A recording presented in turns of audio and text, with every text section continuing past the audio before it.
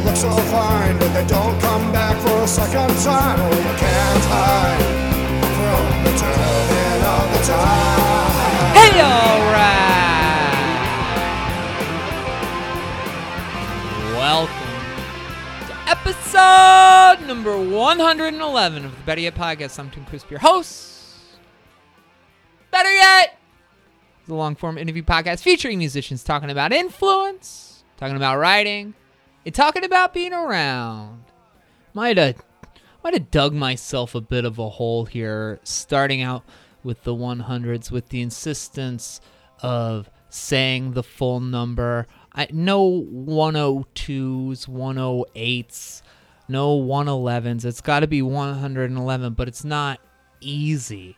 But I got this thing with numbers where I get real uptight about making sure that they're said properly. I don't know where that comes from. I don't know how to unbreak it. We got Bob Mould here up at the top doing Richard Thompson.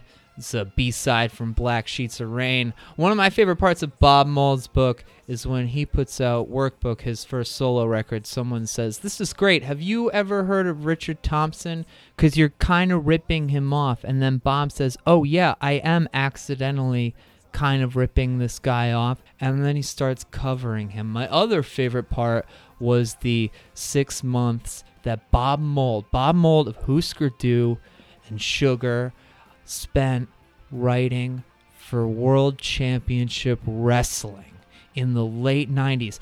And if you look back at it, you say, that's amazing. And then you look at WCW TV during the time that Bob Mould was on the writing staff, and you say, "Gah, that was not the best output of your writing career, Bob." Love him, though. Love him truly. Here we are, episode 111. My goodness. Ben Rudolph of Chew is on the show this week. Very excited to be sharing this interview today. One of my favorite LPs of 2018, Chew's Feeding Frenzy. A lot to talk about. Scary times out there. Register to vote, my friends, especially if you're in swing districts or swing states. Vote these motherfuckers out next month. It's been a difficult time to sit through. I was thankful for a reason to celebrate this weekend. Two of my best friends were married. The Nuccios, Marcus and Delia, tied the knot this weekend, and I was honored. The privilege was mine to officiate the ceremony. First time I ever did that. It was such a humbling opportunity. I think I did a good job. I taped my notes inside a copy of If You Give a Moose a Muffin. I led the ceremony off with a big, "Hey, all right." And, I talked about two people I love and the love they have for each other, which I have always admired. I got us in and out of this thing in under 15 minutes. Could not be happier with the whole thing. It was a wonderful evening. So grateful to have been a part of it, and so happy for two of my friends. Wishing all of the best to Marcus and Delia. All right. Ben Rudolph of Chew is on the show this week. Chew is a punishing hardcore band from Chicago, though its roots go back to Orlando, where Ben met his bandmates John O'Garault and Russell Harrison. Ben has played and plays in a number of bands with each of these two, including the defunct House Arrest and the still active Knife Hits and the Great Deceivers, who we remember from episode 57, my interview with Max Green. Chew came after Ben, Russ, and Jono had been settled in Chicago, and first was just an effort to start a punk band. They'd bring in singer Doris Carroll into the fold, and as things went, they kind of just clicked. A strong demo, 2 splits with Penetrode and Rash, and now a debut LP. Feeding Frenzy, out now on Iron Lung Records. We talk about the crafting of this incredible LP. We talk about staying motivated, childhood, Lots of great stuff to talk about, so let's get to it. But we'll start with the song. This is the first track on Feeding Frenzy. This is Violation, followed by my interview with Ben Rudolph.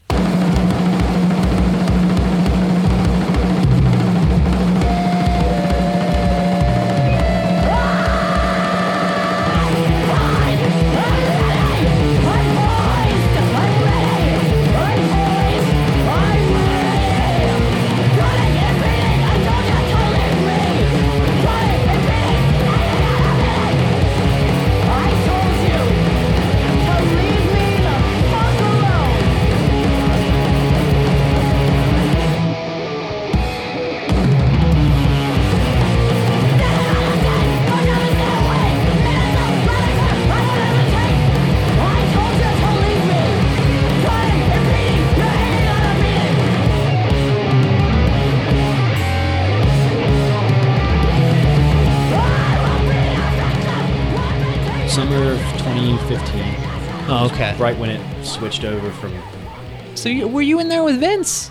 No. Oh, okay. I didn't actually know Vince until after I moved out. Oh, okay. Because he was living at Weenie Hut at the time. That's when I right. met That's him. right. Weenie Hut, Margaritaville. Yeah. But so it was you and Jono then. Russell and Max were still here, and Yeah. you and Jono come up, and you decide the best time for us to come up is going to be the winter of 2013. What could go wrong? Yeah, we were idiots. I'm assuming you read that gym thing.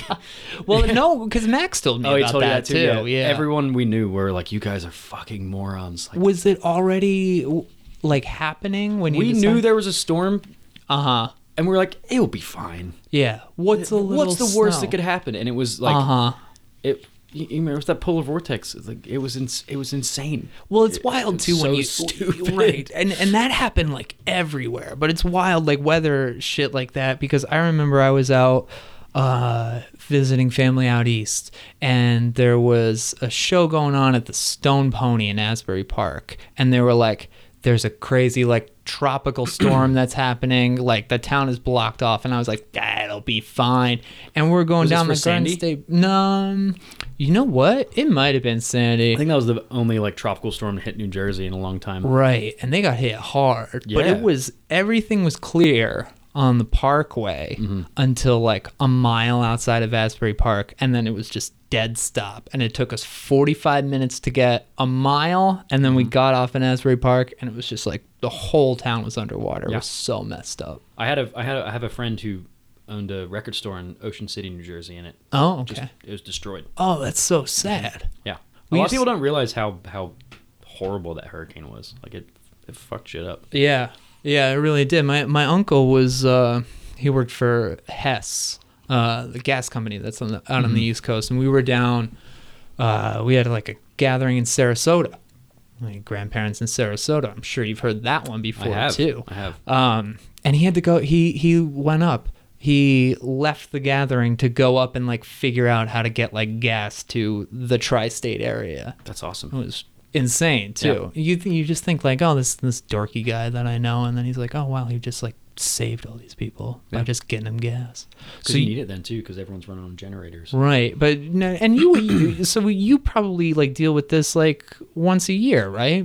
Having people in Florida, Yeah, I mean, it's always sensationalized in the media. Right. And I think that makes it worse because people tend to underestimate it because of that. because you hear Like about it last so year, I often. think Matthew was the one that's going to be the one. And then I think, what was the one that came after that was way worse? the one that hit Houston, Yeah, and Yeah. it hit Puerto Rico also. Uh-huh. What was the name of that hurricane? Sandy. No. No, that's not Sandy. Like, But yeah, either way, it was but I bad feel like news people for sure. especially in South Florida, who I knew, they're like, Matthew wasn't shit. Right. Like, and then this one hit Miami really bad. And like Yeah. people I knew had a bunch of damage. So I mean, you get used to it though. I mean, Right. the first year that I lived in Florida, Charlie happened, Okay. and I was actually in England visiting my family. You got family in England? Yeah, Oh, okay. I was born there. Oh, where?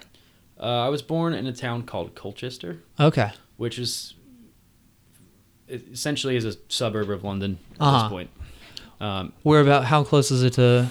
It's London? 45 minutes, Oh, okay. like by Wait. car. Oh, okay. Maybe an hour by the Are train. you, so your folks still there? My mom is still there. Oh, okay. My mom and my Pretty much everyone on her side of the family. My mom is English. Uh-huh. You don't have an accent. No. I saw that. Yeah. That little dig was in the Knife Hits Bandcamp, losing the English accent. Oh, if it says fading British accent. Right, fading British accent. It's pretty much faded at this point. Uh-huh. How long did you live there?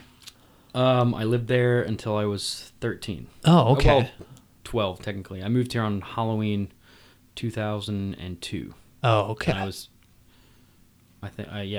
I turned 13 3 weeks later. Uh-huh. Something like that. When's your birthday? November 28th. November 24th. Pounded Nice. Sagittarius. That's right. So Fire signs. Right. Exactly. Yeah, don't fuck with me. Don't give me any reason to get upset with you or myself. Aren't we supposed to be like, more like just I think brush everything off? Well, You don't I really think it care about depends stuff? on where you are Yeah. in the Sagittarius hole, because Marcus Nuccio. I do. He's a Sagittarius, but he's like December 7th, 8th, and he's like whatever. That dude is like, I think that Sagittarius, it's like the drummer personified. It's just all right, cool. I'll vibe with that. I think not most drummers I know don't have that mentality. All right. Well, But you played with a lot more drummers than I have. Yeah. Uh-huh. Drummers are usually more difficult. You think so? Yeah, they're the most difficult people. Maybe Marcus is Sometimes. just a gift. Yeah, I think. Yeah, there are certain drummers who I don't know. Like they somehow managed to Ryan play- from Meatwave is kind of the same way of just like, sure. That's I'll great. do that. Uh-huh. Yeah. Well, Jono is like that, to be fair, as well. Yeah. Our drummer. Well, that's good. Yeah. So what happened? Your mom stayed in England. Your folks split up. Yeah. Well, at that point, my dad had been over here for 2 years. At that point, What's he doing in Florida? that's where he's from Oh, okay. originally. Yeah. Uh huh. And he moved with my grandfather when he was a teenager, kind of following him around the world, because my grandfather is part of like this sect of Messianic Judaism Oh, okay. that's very evangelical, and they do a lot of mission work Uh-huh.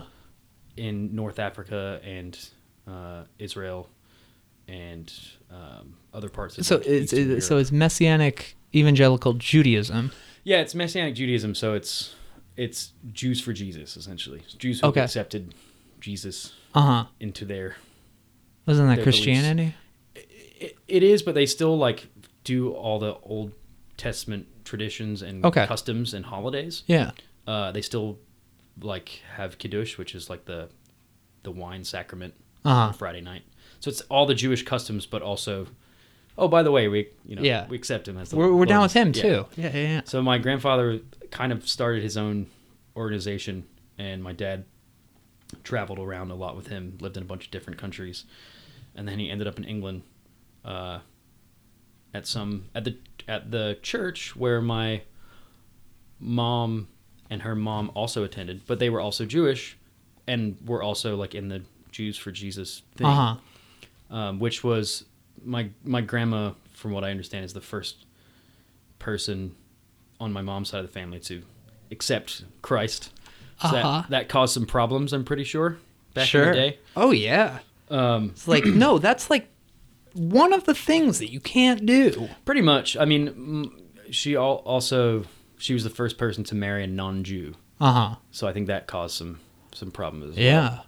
But effectively, that's why they went to that church, because there were other Jews for Jesus in this church, and that's when my grandfather ended up, and my mom's mom ended up setting them up, because like, oh, you need to find a Jewish girl. Well, I've got a Jewish daughter for you. So. Right. And then, yeah, so You find yourself a nice girl. yeah, pretty Uh-huh, much. yeah. In a Cockney accent. Yeah. So what was your and what did your dad and he just ended up like staying out there? So they got married. I'm the oldest out of 4. Uh-huh. We moved around a lot. My parents were on and off together throughout, until the time when they finally split up. Yeah. What prompted that pretty much is that they were kind of agreed to split up finally, and my dad just kind of came back to America. Uh-huh. And I don't know if there was really a conversation about it. He just came back here. Yeah. It also kind of tied in with my grandmother on my mom's side, on my dad's side, being ill with cancer or leukemia, something related to it. So he just kind of came over here, and Had you met like his side of the family? I have. Uh-huh. At that point, I had most of them. Yeah. We had come to visit Orlando once when I was, I think, like 6 or 7. That has to be such a wild perception of America to have, is that you show up in Orlando. Yeah, it was Like, very yeah, weird. this is America. It was very weird. Yeah. I remember as a kid seeing lizards on the street and just it like blowing Yeah, my right. mind. These are only in So zoos. I don't want to paint like English stereotypes, but were you going to like private schools and that's just kind of like the vision that I have of England is, you know, you go with your tie and the fat part is like all the way up at the that top of your part's chest. for sure. I mean, even public schools, you wear a tie. Yeah. Like every school in England wears ties. Uh-huh. Usually, it's actually if you wear plain clothes, it's a private school. Okay. I just went to normal public school. I went to a lot of them. I went to, I think, 6 elementary schools and 5 middle schools, or I wouldn't have been called middle school there because it's all. Once you get to 6th grade, it's all one school. Right, and then you're with your form. Do they do that there? My sister lives in Dublin, so You just went don't to have her your high form- school you don't have your forms graduation. until you go to high school. Okay. And then those are the people that you're like, you know, you have lunch with and stuff. Right. And like their version of homeroom. Exactly. Yeah. So it was. I mean, pretty. I wouldn't say typically English, just because of my dad being American. What did he do? I still don't really know. He's in an adult job. He's in snake oil, I think. Oh yeah. I think so. That's been a joke between me and my... the Rudolph Wonder Tonic. Yeah, I mean, instead of selling God, he was selling something else. Unsuccessfully. Is he all right? Yeah, he's doing all right. Yeah. He's doing okay. You talk a lot. We talk more than we used to. That's good. I talked to him two days ago. Checked up on him. What about your mom? Is she still over there? Yeah, she's been remarried she's been with the same dude for I think 16 years now. Pretty much like she had just met him when I moved over here. Okay. And he's awesome. Right. And he's pretty much, for my younger brothers and sister, he's more of their dad because they, you know, I was 12. There's a year and a half between my sister and I, and then 4 and 7 years between my younger brothers. So to them, aunt is, you know, that's their dad. Yeah. That's the dude who raised them pretty much. So it sounds like it's kind of a wild, you know, kind of up and down, like for the first 12, 13, 14 years. Yeah. Is it just normal? Is that just how it is? For all English people? No, yeah. I know that this is like a common thing in English, you know, society for people to break up and get back together and have kids that are spread out. No, I mean, like, you know, for you, is it just like, well, this is kind of like how things are, I guess, between my folks, because that's like, you know, that's the couple that, you know, kind of shows you how love and stability works ideally. For sure. It's definitely normal now. I I think it wasn't until I got older and kind of told people like stories about when I was younger. They're like, that all happened before you were 13, you know, because, you know, we were homeless a couple of times and lived with family friends. I was always changing schools, a lot of stuff. Yeah. So I think it seems normal now, and it definitely helped me to adapt to things quicker. Right. You can roll with it. I can kind of just like, well, all right, I guess I'm here now. Yeah. Cool. Did you have the choice to come live with your dad? Was it set out that way? It was definitely, excuse me. It was definitely my choice. When that all happened, my mom was in a really bad place mentally. My parents are also very young. Yeah. My mom is turning 48 next month. How old are you? 28. Oh, okay. So, you know, they were young, and she never worked when we were younger.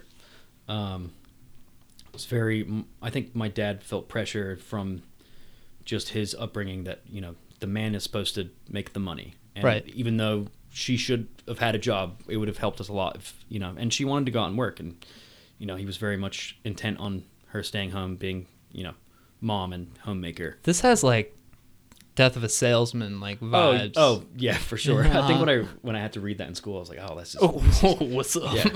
And they're Jews too. Yeah. Yeah. Yeah. So when they finally split up, my mom was younger than I am now, and has never had a job since she hasn't had a job since she was 17, and she has 4 kids. And she just kind of lost it. Oof, yeah. And it was a hard time. Like, she wouldn't get out of bed and was very depressed, and luckily we had a lot of help. We had a lot of friends who would help out with stuff, and I just started getting in a lot of trouble. That's pretty much what it was. Sure. And I just was like failing school, and what were you doing? just normal like hood rat shit. Yeah, like going out breaking bottles just after like curfew and and just a lot of vandalism, a lot of fights. Just we didn't live in a good neighborhood at the time, so I was kind of friends with some kids who were, when we were all together, we were just like, what can we do? And I don't know. I had talked to my dad on the phone. He was like, you should just come here, blah, blah. He's like, I'm living in New York now. I met this new lady and set it up here. And I was like, okay, that sounds great. And I think I decided like 2 months before, and then I just like packed a suitcase and there you were in New York. Yeah, New York City. New York City, yeah. Where in?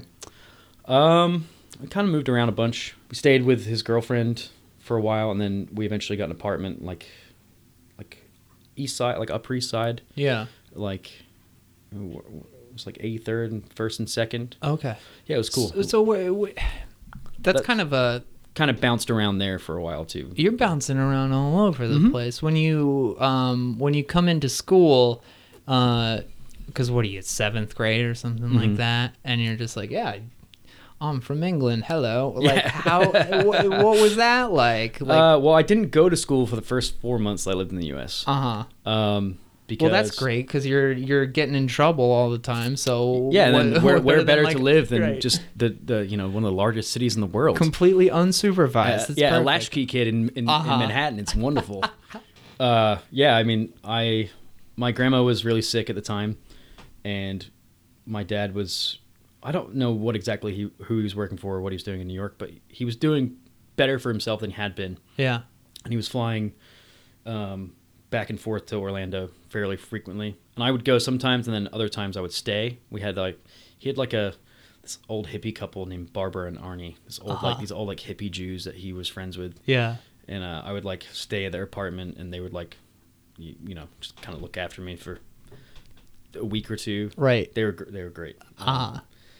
And all right, just come home before the sun comes up. Yeah, all right, pretty much. Yeah. And then the reason I didn't go to school is because at the time my dad was still fairly religious. I guess a side note is the whole Jews for Jesus thing got dropped when I was around 6. Okay. And they call it in Judaism Baal Teshuvah. It's where you leave the faith and then come back. Even though like your bloodline has remained the same, your traditions changed back. So my dad was still fairly religious Jewish at that point, and was pretty intent on me going to a Jewish school, which I had been going to in London when we were living there, because that's where I was living before I moved to New York.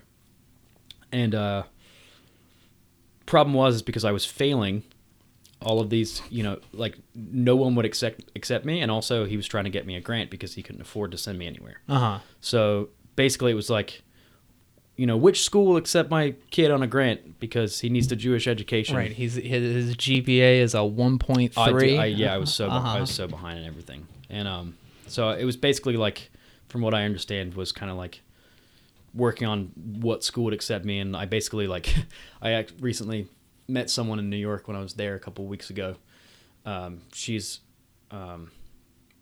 Russian, Armenian, Jewish, and she I was telling her about the school I went to. She's like, "Oh, I know all those kids because they're all doing calculus in 7th grade, and I can barely do times table at the time."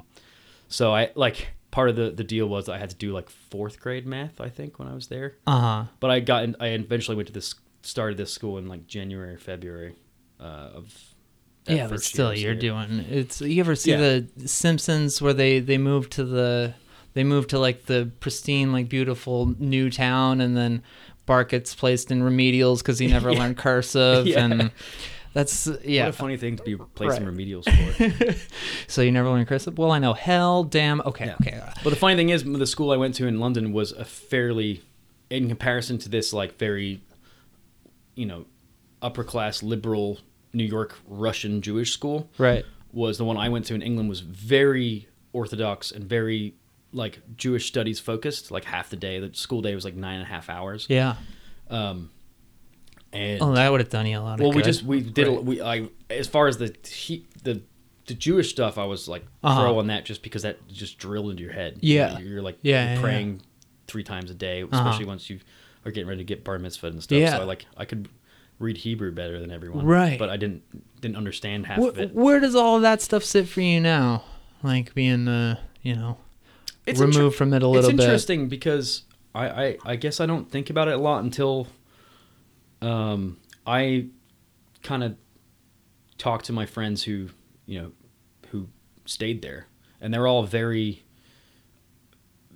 even if they were straying when they were younger, they all kind of like figured it out and just kind of became who they were kind of bred to be. Right.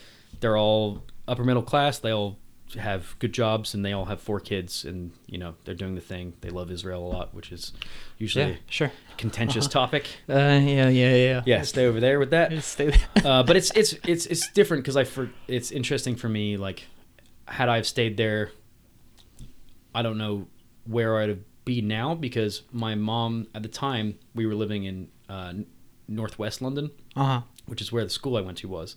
And then when I moved, she moved to East London, where there's also a large Jewish community, and it's closer to where she's from and like where her family has always been from, as far as living in England. But I would have changed schools, made different friends, and that school is a little bit less religious, and that's where my siblings ended up going.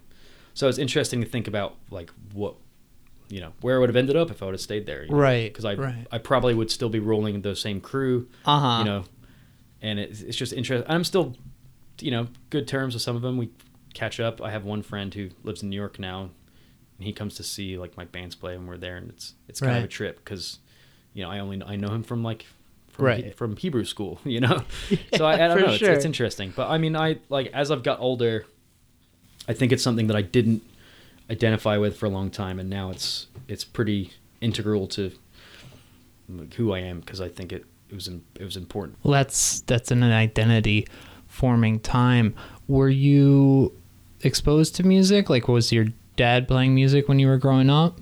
I mean, my dad, well, I know this because I've listened to other podcasts you've done, but I know you love wrestling. And my dad also loves wrestling. And okay. And part of that onto my brothers and I. And he used, wrestling is also immediately tied with butt rock and nu metal. Oh, yeah, and my for dad sure. loves all that shit. Like, he loves, like, I think... Drowning Pool, Yeah, Limp Bizkit, yeah. Yeah, I don't think he liked Limp Bizkit as much, but, like, one band we still relate on, which is awesome, is System of a Down. Yeah. That was, like, our mutual favorite band together for a long time. Yeah. And I still love that band. Well, there's a lot to latch onto with that Yeah. band, because they were doing some wild shit on top of, doing, like, the rap rock thing. And, like, he loved, like, Rage Against the Machine and Tool and, just stuff like that. Yeah. His favorite band is Rush. So he loves Big stuff. he loves proggy guitar music. Yeah. So I mean, that's kind of, I feel like it's pretty normal. I like just heard whatever was on when I was living in England. I had my group of friends that I had at the school I went to. We were all just like eating up whatever was on MTV2. Yeah. And it MTV2 was fucking the best during that time. And then Fuse came along. Where it's called Much Music at first. I remember like one of my friends had cable, and we just after school just watched whatever, like Steven's Untitled Rock Show. Yeah. Like that shit. I didn't see that until I moved to the States.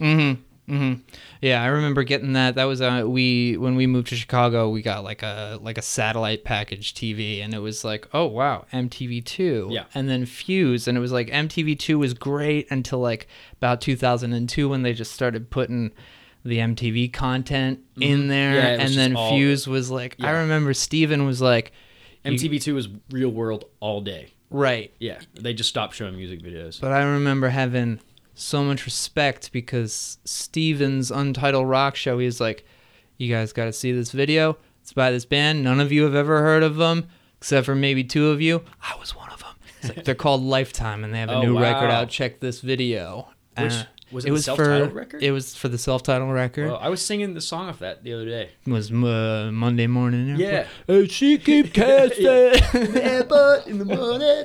Fucking best band. They made a shitty music video that was on. And that record is good too. Oh, it's so good. Also, reminds me of something else that's funny. The first time I heard Tenement, I was like, this sounds like Lifetime. A little bit. It does kind of, and I told one of my friends, he's like, dude, this sounds like Lifetime. It's like, you hate Lifetime. And he's like, it does not sound like, I was like, it kind of sounds like Lifetime. Vocally, maybe. Some but, of the chord changes. Yeah. Dan Newman Alright. writes cool guitar he parts, writes- even if they're poppy. Dude, I love fucking Dan Yemin because he makes Jersey's Best Dancers. That band breaks up, and then he's got that Kid Dynamite record ready within a year. And Kid Dynamite never really happened for me. They're the band that I skipped. Like I liked Paint It Black, and then Kid and Lifetime I loved, but yeah, Kid Dynamite just didn't. I love listening to Kid Dynamite much more passively than I listen to Lifetime. Yeah. You know. Yeah, it's good like background party music. Maybe. When did you start wanting to play? When were you starting to get interested in that side of things? Well, we had a keyboard in my house, or one of the houses I lived in probably when I was like 4th grade, and I used to just kind of dabble around on that. Kind of spend hours just fucking around with it. Yeah. You have any instruction or anything, or you just like boom, No, just boom? Okay. Or like I would try and mimic a song that I heard or something like that. Yeah. Or like just the vocal melody to it. Uh-huh. And then I actually that same year, the school that I went to at the time, well, like a lot of schools in England still do have music classes, which I know is a radical idea. Yeah. But they teaching you how to play Ode to Joy and stuff on the piano. Right. And so that was kind of. They gave us recorders over here. We had recorders too. Yeah. We had recorders too. But that I remember like enjoying it a lot. Yeah. And then anytime, we would go to someone's house and there would be like a stringed instrument, I just want to like try and play it. Right. And then I think when I first wanted to play guitar, like for real, like when I was like, I want to play guitar, I heard Nirvana. I was like, I have to play guitar. Down. Yeah. And I was like, I think I was probably 10 or 11 when I first like heard Smells Like Teen Spirit, and I was just like, my mom was like, oh, I remember this song. It's great. I was like, yeah, it's so good. You understand this dude? Yeah.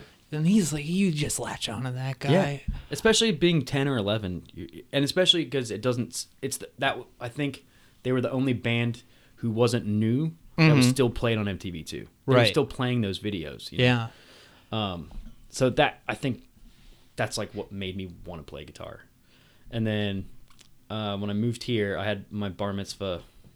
Like it was like 3.5 weeks of living here. And I got a guitar, acoustic guitar, for my bar mitzvah. That's great. And then So you got bar mitzvah when you were? I know we spent a lot of time here, but literally like within a few weeks of coming here. yeah, and it was How are you taking all of this? Because you seem to have like you're good. You roll with it and shit like that. But when you're 13, like that's just a tough time to be rolling around. I wasn't aware of anything. Like I don't know. It's hard to like try and look back and be like, I wonder how I was feeling back then. I don't. I just knew that it was like, oh, I guess this is weird. I live here now, And I like used to, at the time, I was very solitary, and I enjoyed being alone, and I didn't really have any issues with it. And I don't know, it didn't really hit me until I got older. I was like, that was crazy. I used to just walk around New York by myself. And I mean, in London too. My friends and I used to just ride the train until 4 a.m. when we were 11. So I don't know. It's I've never really thought about it too much, I guess. But I mean, I feel like when you're used to moving around a lot, it's like, what good's that going to do you? You know, you have to adapt and you have to learn how and to I think do that. I think eventually it is part of my personality now. Yeah, Like I sure. find it easier to talk to people, especially, you know, than when I first moved here, because I was really shy. And my bar mitzvah was especially strange because at first I was planning on having it in England, and one of my friend's dad was my teacher, and he was trying to get me to like actually learn the notes. And I spent like 6 months with him learning, although I never actually learned the notes. I just he had a tape. He made me a cassette tape. Okay. And he gave me like, because in the Torah there's no vowels and then there aren't any notes written for how you sing it. So he had made tapes for me, and he felt it was important that I learn. So you could follow the melody. So I would actually do it again, you know. But instead I just mimicked the entire thing from memory. But it was just extra awkward because I didn't know anyone in the synagogue where I ended up being bar mitzvah, and it was on top of already, you know, being 13. Everyone is always nervous because in front of the whole congregation and your voice is cracking. So yeah, that guitar probably. I mean, you talk about like a solitary companion. Yeah. You It was- just I mean, get in on that, right? And I think my dad like kind of knew how to play a little bit. He knew, like, you know, open chords and whatnot. Sure. He kind of showed me like C and G. Yeah. And just kind of went from there. So you're eventually you're down in Orlando. The next year, I lived in New York for a year, Right. and then, as I mentioned earlier, when I was coming back after Hurricane Charlie had happened, I was actually in England a week longer because the flights got grounded. Oh, okay. And that's, you know. Yeah. And then I was the next year I was in Orlando, and we were living at my grandma's old house. She had since passed away. And well, had she passed away yet? Somewhere around there. It was either right when we got there or just before. In Orlando. Yeah. And I don't really remember why we went back there. I think my dad thought he was going to get like a piece of the pie. My grandma owned a restaurant that was okay. pretty. It was an Orlando staple. It was there for a long time. Wow.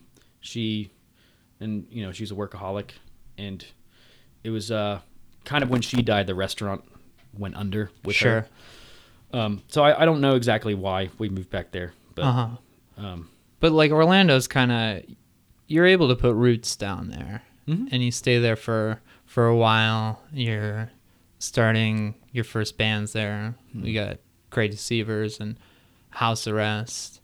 Knife Hit starts there too, right? And then what was the other one? Con, yeah. Well, so all of these things are happening like what, end of high school, after high school? You start playing in all of those? I was in my first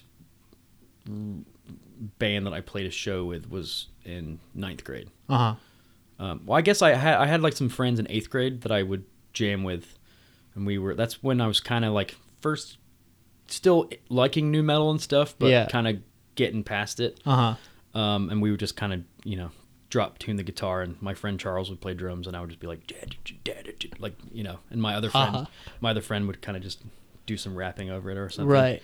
And then what are you finding when you're like getting out of new metal, when you're getting into like who are some of your first hardcore bands? Well, I think before that, it was when my dad and I were living with my uncle when we first moved to Orlando for a couple months, and he had all these cassette tapes in his living room. I was going through them, and I like saw Black Sabbath. I was like, oh, I've heard Iron Man before. I'm gonna give this a spin. And it was Paranoid, right? And I was just like, that was it for sure. Yeah. And then he had all this.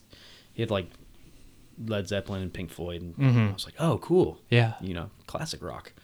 And that was right. I mean, Sabbath is like that. And then my uncle for my 14th birthday bought me one of those like little like $75 Ibanez Flying V guitars with the practice amp. And I learned how to play almost every riff on Paranoid. Fuck yes. Yeah, and that's like, and you know, those amps had distortion on them too, so it was just like, yes, dude, just kick it up. And yeah, you're finding that. Yeah, and then that, and like I think I really like Nirvana still, and then I remember reading about like what bands were they listening to? You know, I feel like it's pretty like generic story at this point. Where it's like, oh, who are the Stooges? You know, who are the Pixies? Right. Like, You just what's like Sonic what you Youth just like work up. You did, then Dinosaur Jr. was like, oh my god, Dinosaur Jr. Holy shit, you know, because Dinosaur does fucking. Those are hardcore kids. Yeah. And they've got pop things that they're into. Oh shit, that sprayed a little bit. Sorry about that. But yeah, so all of this is opening up, and then and you have there's a scene going on in Orlando, right? Like people are playing music. Yeah. And you're meeting Max and Russ and Jono, like all those people from around there. I didn't meet Russ I didn't become friends with Russell until I was 19. He definitely was in a different crowd of people, and I think he probably thought we were idiots. Where were you, and where was he? Russell's also 4 years older. And he definitely thought you were idiots. Yeah, no, and also he was definitely much. As far as when we were in high school, I mean, I was aware of like him and his friend group, but they were definitely the more like kind of out there artsy indie kids. Russell had a show on WPRK, which is the Rollins College Radio, and another friend that I met, his name's Manny, and he's close to 40 now, but I met him when I was 17, and we became really good friends, and he was just spoon feeding me records. Yeah. And I met him through another friend of mine who was also a bit older, who, you know, worked at a bar close to the restaurant that I worked at in high school, and we're just kind of mutual friends with people. I met Max in 9th grade, and then my friend Ant. I also met him in 9th grade, and him and I had a punk band. It took us about 4 months to become friends, and then, you know, it was like, oh, do you like Bad Brains? Yeah, I like Bad Brains. And he's like, have you ever heard of the Casualties? I was like, no. And then he's like, oh, well, what about Rancid? They're kind of like Bad Brains, but to me, they're exactly like Bad Brains. Yeah, and then he's like showing me like all this like punk that's happened, like I think, like Anti-Flag and like stuff like that. And that was the time. Strike Anywhere, like all these like kind of Warped Tourish bands, and that I didn't really. I mean, I guess I was kind of aware of that stuff, but not really. And then that's kind of how we started, and we had a band and played one show at like the back of a barbershop. And then there were these older kids who went to the same high school, who like worked at Moe's down the street, and they were all like, you know, like the real punks, quote unquote. Right. And they had a band called, well, at the time I think they were in a band called Black Block, and that was my friend Jake. He's 2 or 3 years older than me, and he is in Knife Hits and Con. Oh, okay. And we kind of didn't really become like actually friends with them until we were a little bit older. Because we were in 9th grade. These kids were either already out of high school or like just about to finish. Sure. So when you got what does it go? Does it go Con and House Arrest are kind of happening around the same time? Great Deceivers happening around the same time as that. I was in a band called Time to Die with Max and Ant. Oh, okay. That was like my first band that did stuff. Yeah. And we played there's a lot of hardcore shows in Orlando. Like, there was always kind of like the weird indie artsy scene. Right. And then there was a lot of like youth crew hardcore. At the time, there was this band called Make or Break. Did you ever hear them? No. They were around. We used to go see their shows all the time. There was another band called Nervous Breakdown that was like it was like tougher American Nightmare kind of sounding stuff. Sure. And that's like so that amazing core sort of thing. Right. Yeah. So we started playing a lot of those shows, but also doing like kind of playing like there were also like our other friends who I mentioned before who we weren't quite friends yet. Right. There was kind of beef in those scenes too because the hardcore kids There's always fucking beef in hardcore. Well, this was warranted looking back on it because the hardcore kids were dumb. And like it was just violent and gratuitous, right? And macho, and it's just and like we got kind of wrapped up in it for a while. And it was fun, but I think eventually there was kind of a crossover with those other friends. Anyway, so we kind of gelled with them, started playing more of our own shows. There was it kind of tied in with this place called Hoops, where it was a bar, but like anyone could drink there. Right. Like they didn't card anyone. I worked there when I was 19. They thought I was 23. and so did John. Because you told him so. Yeah, and like, you know, that it was just like this weird time where it was like it was a big space. You could have DIY shows there, and like everyone who was kind of friends already all of a sudden was friends and starting bands. Yeah. So there was like and this was also around the time when a lot of us were doing Food Not Bombs too, and that's how we kind of all met each other. Yeah. And I had gone to 2 other high schools too, so I had met like some of the other people that we eventually became better friends with going to other high schools. And then Time to Die broke up. Right. Because our drummer was flaky, and I mean he was good for when we were in the band, but he wasn't really serious about it. And then that's when we decided to do Night Fits, which eventually when we started, we were like a cover band of those Time to Die songs, like with different people. Right. And then Great Deceivers is like kind of a separate thing, but like out of all of these, is Great Deceivers the only one that did much touring? No. So Great Deceivers I've been in since I was 18, which is insane. But Con was actually a pretty well-established band when I joined. Oh, okay. They have a really awesome first record that I'm not on, and it's fucking incredible. It's called, I listened to the one that you were on, and I was pretty fucking into it. Thank you. Yeah, I listened to it 6 or 7 months ago. I was showing it to someone, and it's weird because it doesn't feel like it was 8 years ago when we were right. Yeah. Because I had expressed interest when my other band was breaking up. I was like, my friend Andrew was the guitar player, and I was like, they were always cycling through singers. I was like, if you guys ever need a singer, like, I'll try it out, I guess. Yeah. And Andrew's like, yeah, fuck yeah, you want to do it? Yeah, cool. And it kind of just got thrown into it, and it's unfortunate because they were such a good band and so talented, but no one could wrangle everyone and like kind of get shit done. Right. You know, they were on a decent label. They had good distribution. They were somewhat well known. They'd done tours before that. And it was, you know, when I joined the band, the goal was to like, all right, let's do this, you know. And then, which is kind of like the goal of every band, unless it's members of people who are in bands. Yeah. Right. People who are already like just don't really have to. I need to start a band that doesn't like do anything. Yeah. Yeah. It's not. I've been in those bands too, where it's just for fun. Yeah. And that's great. Yeah.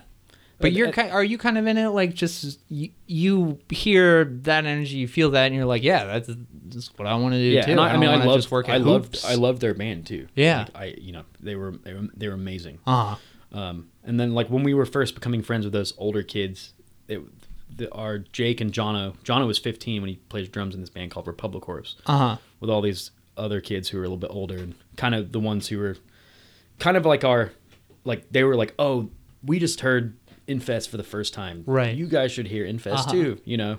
And it goes like this. Yeah. And then, you know, everyone was kind of like just trying to do the power violence thing. And Con and Republic Corps, at least when I was in, 16, they were like the bands locally. Yeah, totally. And so was like Florida, because Florida's kind of, it's a hot market right now as far as hardcore goes, especially like South Florida. Yeah. Was it, were you feeling like, I guess it's kind of hard when it's, you're in your first scene to understand if this is like, oh man, it's like really popping down here. But was there a lot of like mixing of the water? Were you like going down south, or were people from South Florida coming up to you? Were you going up to Tallahassee? And not Tallahassee as much until we were older. I know that, right. But Tampa, I bought a car when I was 16. And it was a Jeep that I bought off a friend of mine. And as soon as I got it, we had another friend who had a car before that we would just drive to local gigs, but as soon as I got this car, I was like, all right, there's a show in Tampa. Let's go. There's a show in Miami. There's a show in Jacksonville. And then I bought a really shitty van for like $600 also when I was 16. So I owned these like 2 really shitty vehicles. And that's when we were like, cool, now we can play out of town shows. We can bring our own gear. So we would go play in Miami, and we'd go all over Florida. Especially when we were kind of playing the more like, capital H hardcore shows. Yeah, sure. And then, yeah, I mean, I think the first tour that we did, I think I just turned 18. I think Max was still 17. And then, yeah, we did the East Coast, tried to book it on MySpace. and I think we ended up playing 3 shows in 9 days. 3 shows in 9 days. Yeah. That's pretty good. Sounds Pretty good for a normal. first one. Yeah. We had a couple of friends in Philly and stuff. Uh-huh. And we had a show there. We had a show in Boston. Right. And then we also did 2 East Coast tours within 2 weeks of each other. Yeah. Hey, we're back. We didn't have a show here the first time, but we slept in that parking lot because we were tired. Yeah. It was ridiculous. So we did a lot. I think it wasn't until there was that band Time to Die that I was in. We went to see Ceremony one time. What year are you talking here? 2007. Oh, okay. 2008 maybe. Yeah. This is early. This is when they were fucking heavy. Yeah. And this is before, because they just heard they were still for the first time. Yeah, too. they were still touring on Violence or whatever. You Uh-huh. know, we loved them. And also, and that was kind of at that point the extent of what I knew. Like, that's why I didn't know there was like any other like punk deeper than that. You know? Yeah, sure.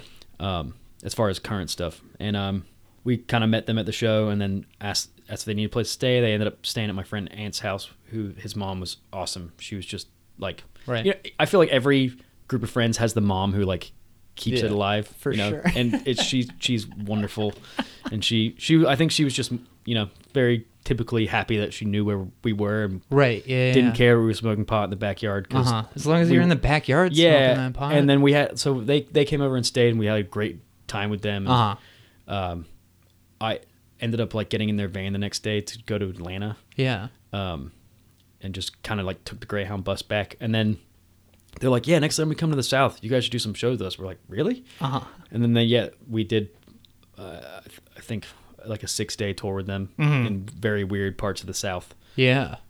Were they popping back then? Or people were coming around for them early on? Yeah, it was insane. It was insane.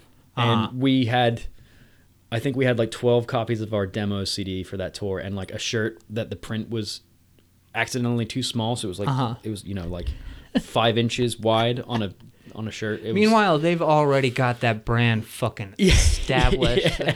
It was just we clearly didn't know what we were doing, and it was a great time. Yeah. And the fact that we were getting paid $100 every night was like, oh my god, this is insane. We have gas money. Yeah. And food too. So I guess going off of Jim, guys did a really excellent write up for y'all for Thanks, Jim. For Bandcamp, and I think he kind of likened House Arrest as kind of the spiritual predecessor to Chew. Is that accurate? Yeah. Is that sonically, or is it just because it's you and Russell and? It's both. I mean, that was the first punk band that I was straight up punk band that I was in since high school. Yeah. And that was like the third attempt to start that band that I had when I was actually older, because that's what I've been wanting to play, because I didn't play guitar for years in bands. I just did. You vocals. were just playing bass, right? I did and vocals. Yeah. I mostly did vocals, and then I only played bass in Great Deceivers because Max was like, "Will you please do it?" And I was like, "Yes, okay. I love your music." But at the time, I was like, "I don't want to write anything, blah blah," which is obviously way different now. But right. But I knew that if I wanted to play guitar in a punk band, and that was kind of the first one, and then it didn't last very long.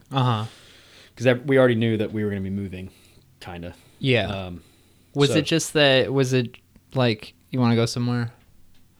As far as moving goes, like Max was coming up here, and he kind of wanted to continue to do Great Deceiver stuff, and it gave you a good excuse to come up. I think so. I think I was just ready to leave, and then our drummer in Great Deceiver at the time, Josh, he was just in a bad place, and he was really ready to get out. And at the time, I think we had aspirations of trying to be like a more serious band again, where we hadn't been for a while, where we were hoping that we could kind of do what other bands who are peers were doing, which is touring a lot more and making records, and that was kind of the goal for coming here, And is it? And you come up to Chicago. You're like, Great Deceivers. We'll take it seriously. Is there anything else that you got going on at that time? I know Knife Hits is still happening, right? Some of those people are in Philly too. Yeah, half of them. Uh-huh. And they're all in other bands as well, which has kind of always been problem with Knife Hits. Right. It's a band that no one fully commits to, Uh-huh. but it's more than capable of, doing really cool shit. And I think when we first moved here, part of it is because we did some of the craziest tours with that band. Yeah. We did tours that were 60 plus days, and just It's insane. yeah, and like we were booking it ourselves and Uh-huh. doing that stuff. And I don't know, I think we were all just very close and tight knit. The plan was to always kind of try and do it long distance. And when we first moved here, we did that. I had because even though I play bass, I write a lot of the guitar for it. Uh-huh. And Jono plays drums, so him and I would jam here and then send videos of the stuff to Jake and Ant in Philly, and they'd learn it, and then they'd send us riffs, and we'd learn it. And then Right. Jono and I both worked for app delivery jobs at the time. I sure. did Instacart, he did Lyft, Yeah. and it's back when they would let you work in other cities, where now it's much more difficult to do that. Oh. Okay. I mean, you still can. I think it's not like you can just sign in the app and just start working. Right. So we both did that stuff. So we would go to Philly we were once there for almost a month, writing the record. And you're just working while you're there. Yeah, we drove his car there, and Mm-hmm. it'd be funny. While Jono was doing Lyft in the morning, Uh-huh. me and Jake and Ant would be learning riffs, and Yeah. then Jono would come home from work and learn the riffs, and then that night or the next day I'd come back after doing whatever deliveries I was doing, and then we'd work on the song. Uh-huh. And that's pretty much how we wrote that record.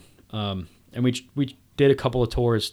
I think that was the plan with that band too. All right, let's hit it hard. Let's because it's a good band, and we were like, let's try and make this happen. Other Right. bands do it. Uh-huh. And obviously it's logistically so difficult. It just costs so much money. For sure. But I think we had a good go at it. I mean, we're still a band. We haven't talked about doing anything since it's been over a year and a half now. We put out a record in 2016, which we spent a lot of money and time on. Uh-huh. But I'm really glad we did. Just 'cause Sounds fantastic. Thank you. That's John a really Nunez good recorded record. that, and he's the fucking man. He's so awesome to work with, and Uh-huh. yeah, I mean, he definitely did us some big favors. I think he was surprised that we were as together as we were, but also he definitely fixed some stuff that we couldn't play Yeah. until after we heard the record. Uh-huh. There was a couple of tracks that are spliced pretty heavily, Yeah. just because they're insane. I'll tell you what, I didn't notice. Yeah, no one does. Uh-huh. But still, I think for us, it's more. Well, it's nice. It's nice when you have someone that's just all right, well, here's the thing: Yeah. is we have to get this Yeah. right, especially And if my he- name's gonna go. Yeah, on and it. he spent a lot of time doing that. But he also I don't know. He's just a really good person to work with. And Yeah. it was a cool thing. I'm glad that we did it. And then we did a tour with Yautja, who are our buds. Uh huh. I guess it was 2 years ago almost now. But that was we went down to Florida to play the fest down there, and that was kind of Right. the last thing we did. So Chew starts though with a lot of intentionality, a kind of a focus to essentially make do on what you've been talking about a lot with just all right, we're gonna do this thing and we're gonna put a lot into it. We're gonna work really hard. Yeah. Chew starts with the same thing, but It didn't. It wasn't follows really through that a at little first bit. though. Uh-huh. At first it was let's just have a punk band, Right. and maybe we'll play some shows, or we'll do a tour. Uh huh. And then it just kind of just started happening. At the time, there was a friends of ours, band in Florida called False Punk, and they wanted to do a West Coast tour Okay. before they broke up. They knew they were going to break up. They had started once we had moved out of Orlando, and they were fantastic. And they were one of 3 bands that had started in the year or two after we left, and their drummer was really flaky, even though he was kind of essential to the band at first. Right. And he's also awesome and still makes music, but I think he just was kind of done with. At least he said he was done playing heavy music. And so they were already playing on this West Coast tour, and they asked Jono to drum for them for the tour. Yeah. And he's like, well, what about if Chew just goes, and we'll just take our van, and we'll come pick you guys up in Florida. Oh, it's perfect. So then we did that, and our first tour of this band was a 3.5 week West Coast tour. Well, it's wild. Had the demo even come out yet?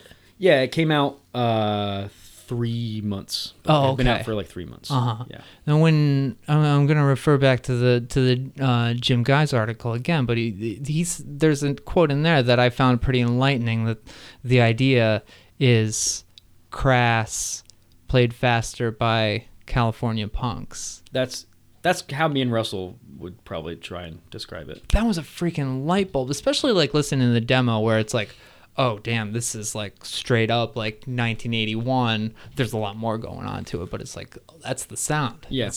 But Crass is like, Crass is such an interesting band because I think that they're one of those bands that you hear early on, but they're like a fucking institution. They're one of those bands that's like, well, this is a whole lifestyle. The music's only a part of it. Yeah, the music for them it's a vessel for their message. Yeah. Which is what I liked about them when I was younger. I actually didn't really like the music like when I was younger. I thought it was cool, and I liked, obviously I liked and agreed with what I was hearing as far as what they have to say, and their values, and it kind of tied in the time when I was like thinking more about my personal beliefs politically and etc. But it wasn't until 4 or 5 years ago when Vivek, who's the drummer of House Arrest, he's like, we were talking about, and I just kind of told him the same thing. He's like, no, we're gonna get really high and listen to these fucking chord progressions, and like it's so wild. Like they are so fucking out there. And I've heard people say it since then too, where people are like, oh well, they're not musicians. Like, yeah, but that's not really the point. And also some of the shit they're doing is insane.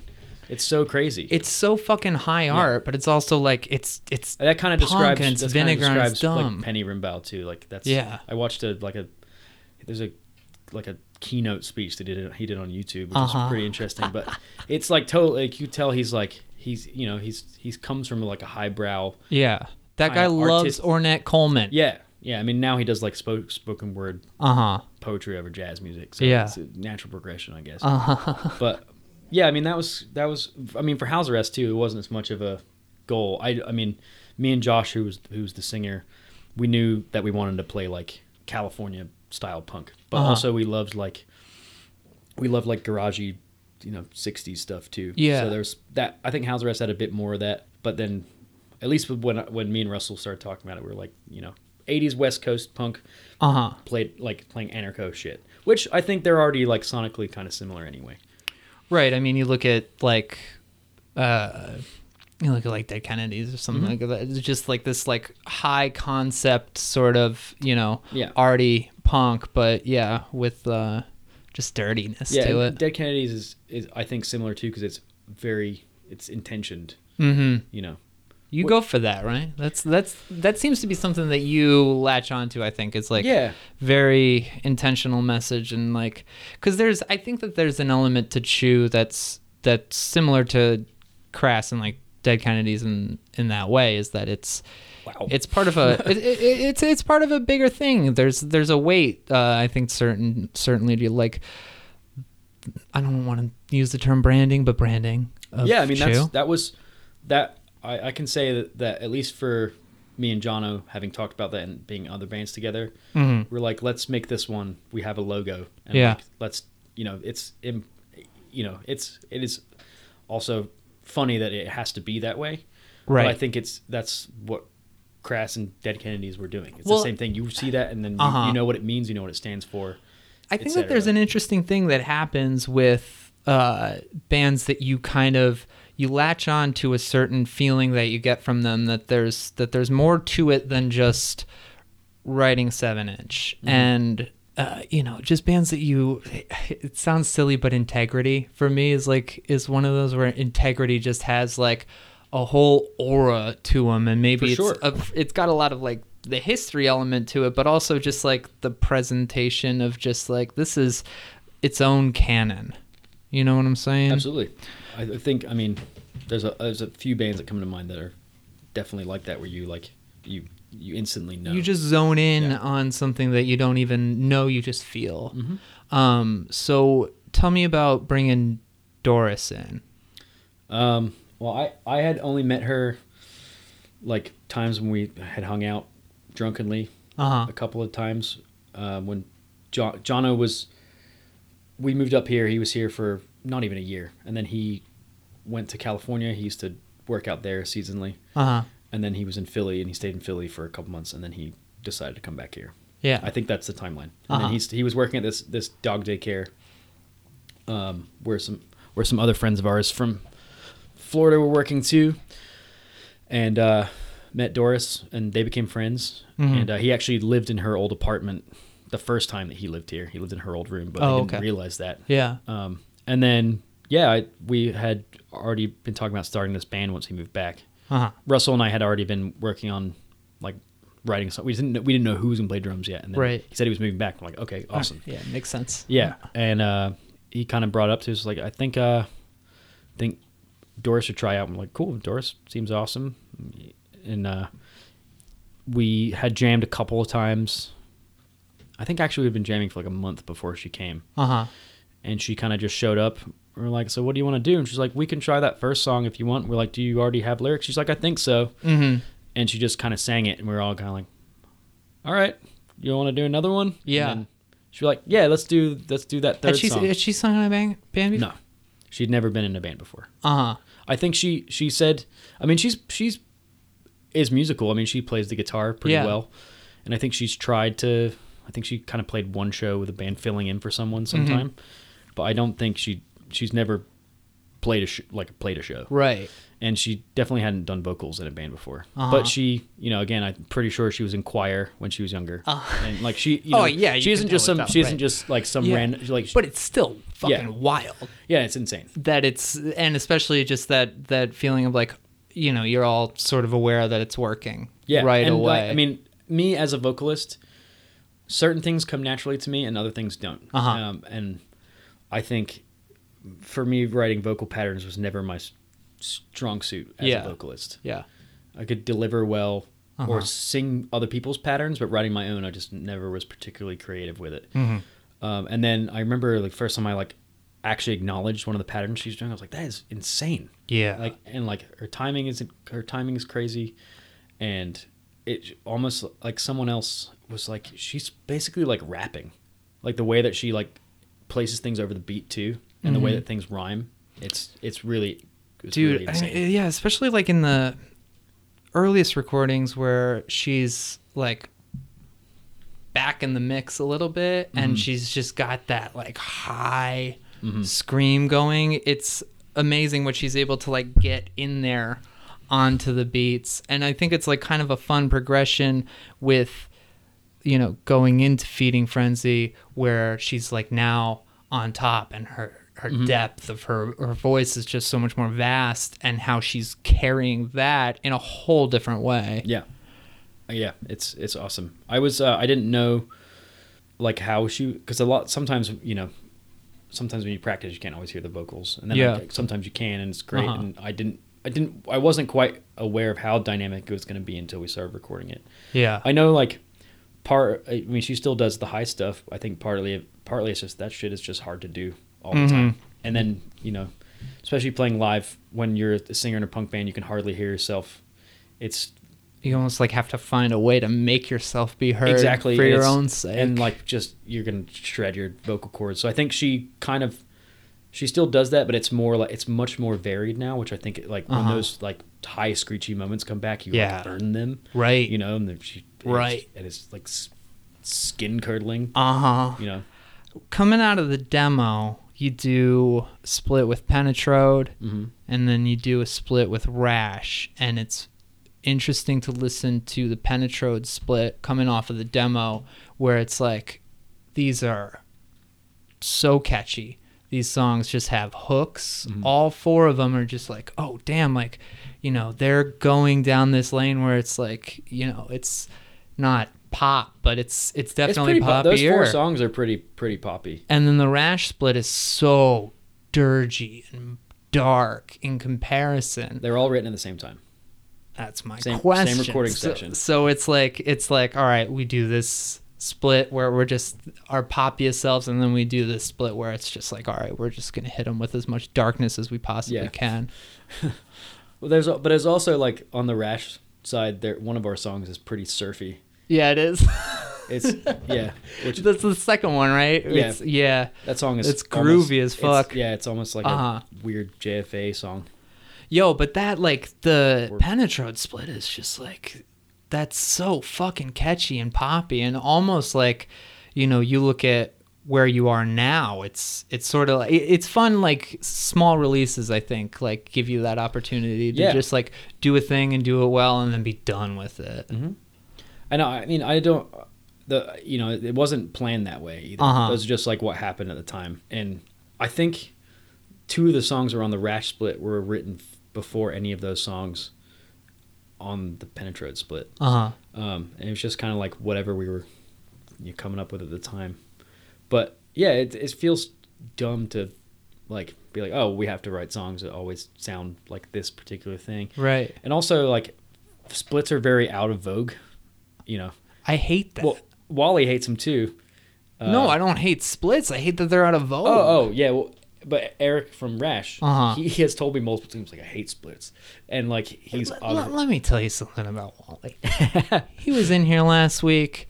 I'm just trying to break through that guy with a hammer, and then he's just like, a complicated man. Oh, he's so complicated. He's the best though. Well, I love that he's told me multiple times that he hates splits, and we still did a split together. I feel like we won.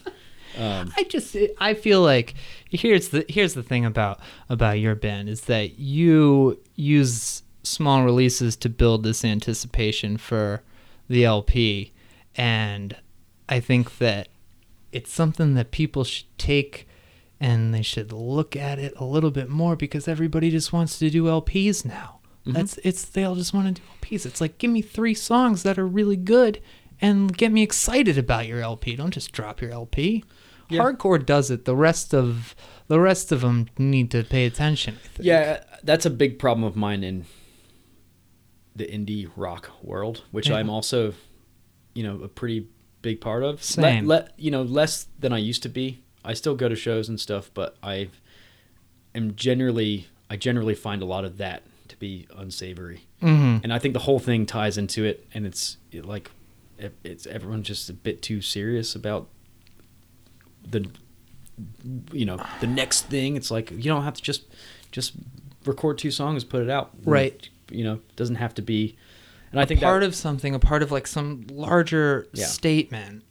But also, I think we're also at a pretty crucial time for, underground music, and especially that, because everything is such a high turnover rate. So, and people don't, it's rare that someone makes a whole album that you're stoked on the whole album. Yeah. And like you were saying, like, I think you shouldn't rush to do that.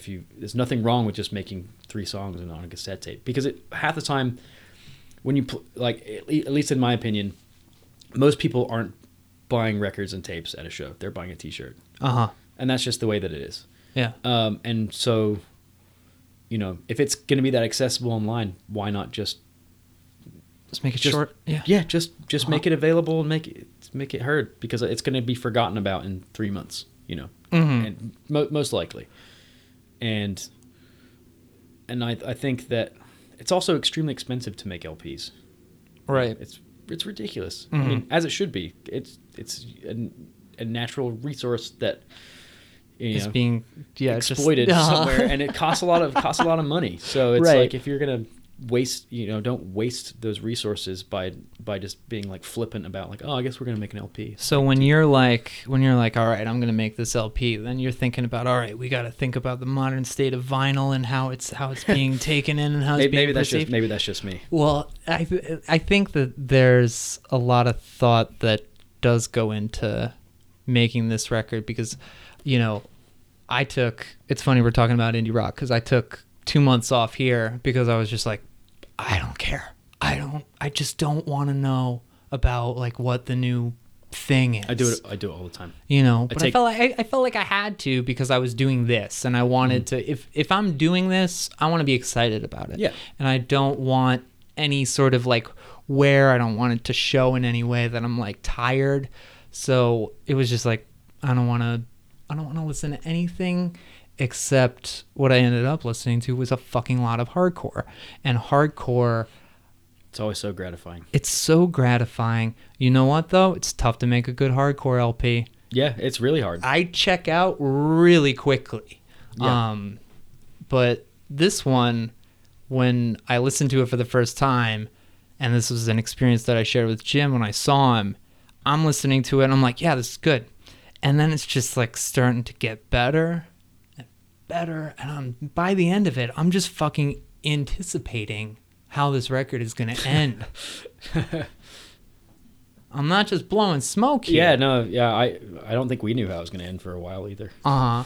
Were you We had all writing these songs, like, how the fuck are we going to end this? Right. But were you writing like tell me how the writing process like went for it, because it feels like just with the way that it's sequenced that there's just a lot of thought in how we're pacing things. And Well, the way that it started was we just had new songs, and I don't know. I write a lot of the guitar riffs. I mean, Russell and Doris and Jono have all written guitar riffs too. So when we first started writing, because those Penetrode and Rash songs, we had written those before we left for our first tour. okay. We came back and we were playing at least 5 of them on our first tour. Uh-huh. So we came back from our first tour and recorded it immediately after. So if you think about it, then that was 2016 when those songs were recorded. Mhm. So 3 of these songs on the LP we've been playing since, or we learned them in October of 2016. So it's just kind of like there was the goal of having an LP, but just kind of like writing songs. Uh-huh. And then as it progressed, I don't know, it didn't seem thought out until we started to have more. Uh-huh. And then I think that's when we started to think about it more and like how we could tie things together. So And- what were the pieces that kind of came towards the end? I'm guessing the Belly Up was a That's actually one of the first riffs. get out. That was a riff that we just the main annoying riff. Yeah. Yeah. Yeah, that was a riff that we had around the time when we first started writing new songs, and we jammed on it a couple times. It didn't go anywhere, Uh-huh. but it was just like this. Well, that's the point, right? Yeah, and it's just like this annoying, like fun thing to play in practice. Yeah. And at the time, it's this band Vivian K. Do you know those kids? Right, yeah. You did they're all from- Vivisections. Yeah, right? I did play on that album. I forgot.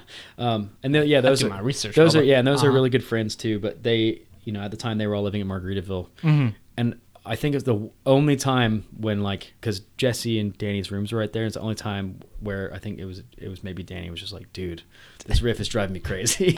And then we kind of just shelved it for a while. And, I don't know. That song kind of just ended up just happening. I was playing it one night and kind of came up with some more stuff for it, because at first it was just going to be that stupid riff. Yeah. The whole song. Uh-huh. Which I'm really glad it's Well, not. I mean, Russell's pretty much playing it the entire time, right? He's at least playing the rhythm. Uh-huh. He's not always playing the same notes, but he's pretty Yeah. much playing that. I mean, the whole song it doesn't change either. The notes change. Right. So that was kind of what we wanted. I mean, Russell also has a degree in music composition, which he's shy about and doesn't. Yeah. He's not a person to flaunt anything. Uh-huh. But I think the way that he thinks about constructing music is really interesting, and him and I have spent time talking about if you think about a song going into another song, like a chord change. Uh-huh. So if you imagine like one song ending on an A, and your next song starting in a D sharp, you're Sure. doing a triad change, Mhm. right? Mm-hmm. And then you could do your next song going up a whole step from that, which is Because an how F. do you do Mr. Nice to fucking Daily Affirmation? That fucking track change is my favorite thing that's happened in music this year, because every time I put both hands up, just like, oh, yeah, fucking ready. Right. That's so funny. that's because it feels like that. I had a question, about that in specific terms of, do Those you are the write two these oldest songs by the way. together? Oh, okay. Those are the two oldest songs. Uh-huh. But that, that change happens because you end here and start here. Mm-hmm. And, Belly Up, you hear that dome at the end of the track before, which I don't have the track listed in front of me. Yeah. But That's cool that you picked up on that. yeah. Well, I listened to this thing a lot, my Because friend. that part is kind of hidden in there. Uh-huh. That little outro thing. Well, So that's cool. it's one of those things that you pick up on 4th or 5th listen, Yeah. there just feels like there's so much thought that's being put into this.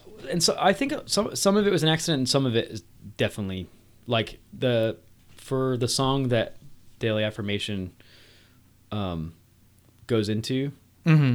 which it used to have a long, slow intro, Yeah.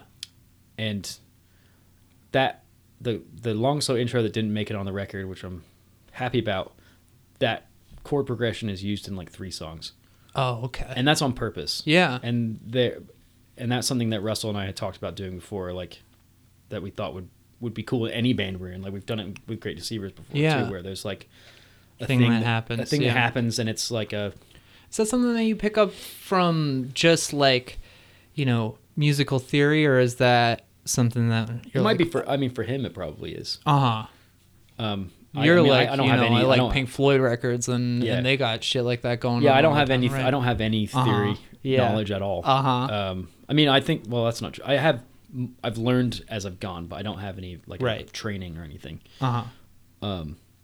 So It's just sort of like building blocks. It's the Yeah. idea of like, all right, if this is going to be a part of a large thing, if it's going to be taken that way, there needs to be thought put into it more than just here's 12 songs on 2 sides. yeah, which I think it ended up being like 15, which is insane. Uh-huh. And some of them were written like later on, and we had we kept giving ourselves deadlines. We wanted to do it, and our initial deadline was it was going to be December of last year when we were going to record it. Uh-huh. I'm really glad we waited the extra 3 months to do it, because we spent a lot of time like just almost doing like arbitrary things to kind of see like which way something would sound better. Uh-huh. And there's a few tweaks that were made. And also that song, Repeat Offenders, was the last song that was written for the record. Okay. And I like that song a lot. And Yeah, I'm glad yeah. that we waited so that one could go on there. Yeah, absolutely. That makes sense. The first half of that record just like bounces, and that's something that like, because when I saw that Crass quote, I was listening to, had a nice like hour and a half of just like starting from the front with Crass, and they have a way of just like, they attack in so many different ways, whether it's just like, just boom, or it's like a long noise passage that goes into something, or it's spoken word, and lots of like very, they do the repetitive rhythmic thing constantly. Yeah. Which, I think people have been stealing for years, but it works, It definitely Make does. people listen to what you're saying. But I like how in the first half it all happens so quickly, and then when you get to Feeding Frenzy parts 1 and 2, it's just slow, and that's that kind of marks the second half as like, all right, this is going to be a little bit different. This is kind of like where the And that whole wasn't thesis. that wasn't intentional either, because I asked if we could write a song like that so when we play live I could have something to tune over, because I never try and play without stopping. Yeah. But we've only played it like 3 or 4 times live, and I don't think we're really going to start. Well, you should. I know, I think we will, but it's just funny that at least from where I was coming from with it wasn't intended to be like I wanted it to be on the record. Yeah. But I wanted us to play it live so we could have 20 seconds to tune my guitar after like 6 songs. Yeah. And now I just don't, and it's fine. But it's just funny because it wasn't. I think, it just kind of ended up being in the same key. It seems like you all had like a lot that you just like put into like crafting the thing, and like when you get in there and you're working with Matt, Russell does fantastic work. Yeah, he's so sick. When you get to that last section of Belly Up, is it like, all right, this is gonna go for a long time, and we want to put a lot of shit on top of it? What do you think we should put on top of it? Or was the saxophones like, was that in the bank? Did you know that that's what you were going to do? Did you know that you were going to make like 18 tracks of saxophones or whatever you got in there? Well, that part wasn't recorded there. Russell, So, yeah, all right. So I just put over Matt Russell so hard here, and then you're going to tell me, well, that's the one thing that he didn't do for this. yeah, This is there's great. I'm sorry, there's Matt. a good story that goes. I think Sorry, I Matt. think you do a great job. Matty, we love you. I mean, he put up with listening to that song for enough time. I mean, that song, like, after didn't want to hear it for weeks. Yeah. After playing it, but it was really fun recording that part with him because I did get to do 2 different guitar tracks, and on the second guitar track added a certain type of chorus pedal that I used to use, but I don't use it live anymore. And the harmonics that it created on that song were insane. And I remember we were all listening to it being like, this sounds like an insane machine. Like it was so that was cool. And I think he maybe played some tambourine or something on it. Yeah. Like we added a bunch of really dumb shit. But the saxophone, there's a funny story with that because Russell was mixing at Palette. And I went there and he was working on the drums, and I went there to meet him after work, and he was sitting there like, there's only the lamp on in the control room.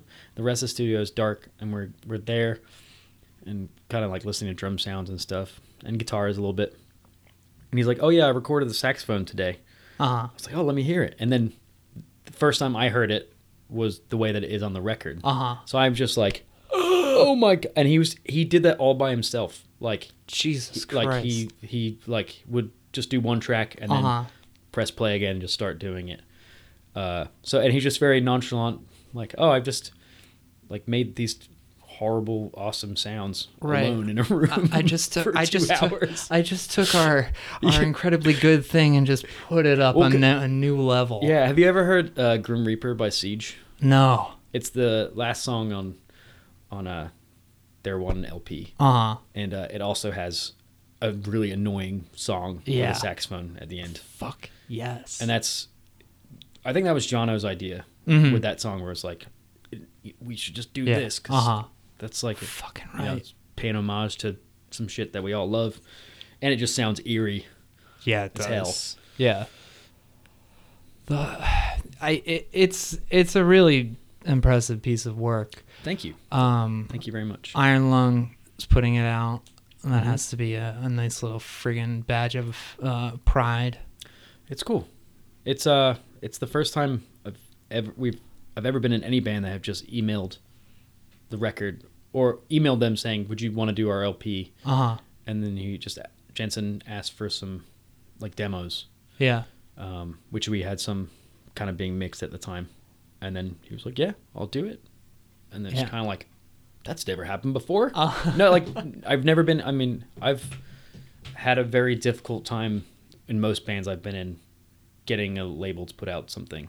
Right. It's difficult, and it's also like we said earlier, it's financially arduous. So if they're not feeling it, they're not doing it. Yeah.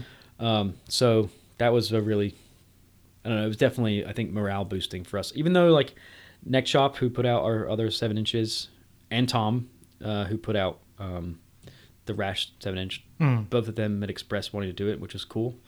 I think just wanting to, it's also the name, and also he puts out great records, and they have really awesome distribution, which we didn't have with those. Not that we didn't have any, but doing it with them it's definitely a step up. So that's cool, and it feels good for it to have a good home. Feels like you have the opportunity to try and go out and do it and take another step. Is that something you've all talked about? Yeah. I mean, like touring and stuff. Yeah. Yeah. Just like being. I mean, I feel like you're definitely a temple of Chicago right now, and there is that, and then there's like going and freaking doing fests and shit like that. And, I don't know if that will happen. I mean, I mean, maybe it will. I think we're open to anything. I think mostly we just want to like try and go to places that we haven't already been. And it's cool to have that opportunity. And I think if you do kind of take your time and do it, I think it's possible for any band now. It's easier to go overseas now than it ever has been. Yeah. I mean, there are some bands that I know who like don't tour the States anymore. They just tour Europe because they have a better time. And they do it once a year. Right. And that's awesome. And I think I've definitely been envious of my peers who've got to do that.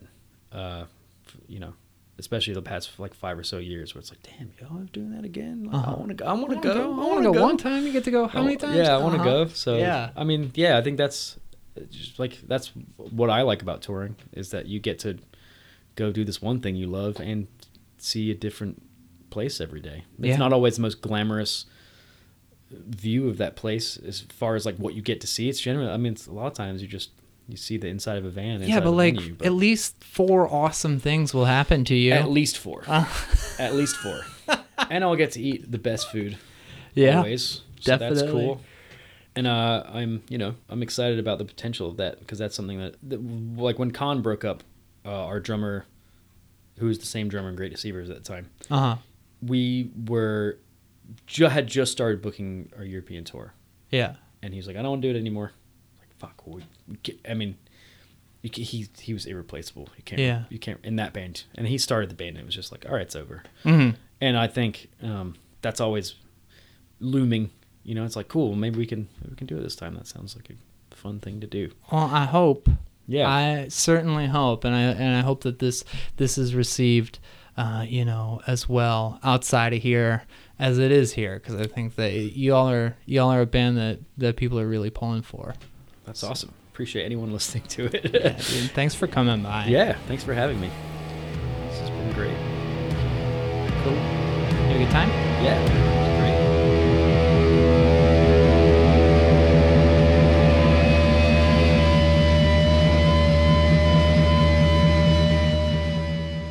All right, hey, wow, so much to digest in there. A wild, very real first third of it, followed by this arc of Ben being involved in a lot of great bands and finding one now that is firing on all cylinders. Ben is thoughtful, creative, and a very sincere presence. He has himself spread into so many exciting bands, Chew among many. And this band right here, has put together a record that I urge you to check out. It is an unbelievably well-crafted piece of work, dynamic, heavy, profound statement of an LP. So happy to have Ben over to break things down. Appreciate his openness too. It's tough sometimes to want to ask a question more than once, but not wanting to feel pushy. So it was nice of Ben to open up and to share. Very grateful for it. Check out Chew online, Chew Punks, that's PUNX punks.bandcamp.com. Knife Hits is knifehits23.bandcamp.com. Great Deceivers is greatdeceivers.bandcamp.com. Subscribe to this podcast right here on Apple Podcasts, Stitcher. Tell a friend about the show. We're on Bandcamp, betteryetpodcast.bandcamp.com. The website is betteryetpod.com. Like us on Facebook. You can send me a message on there. Email is betteryetpodcast@gmail.com. Listen to As You Were, a podcast about Alkaline Trio, where we are in the middle of Goddammit Month. And don't forget my other show, Postmarkdom, Meta Perspectives in Professional Wrestling. And thank you so much. Thanks to Ben. Thank you, Chloe and Lily. Had a thought to end with Grim Reaper on that callback tip, but this one is for the happy couple. Love to you both. Come back next week. Thanks for listening. If I were the sun way up there, I'll glow with love most everywhere. I'll be the moon when the sun goes down, just to let you know that I'm still around. That's how strong my love is. Whoa, that's how strong my love is. That's how strong my love is, baby, baby. That's how strong my love is. I'll be the weeping willow, drowning in my tears, and you can go swimming when you were here. And I'll be the rainbow after the tears are gone, wrap you in my colors and keep you warm. That's how strong my love is, darling. That's how strong my love is, baby. That's how strong my love is. Whoa.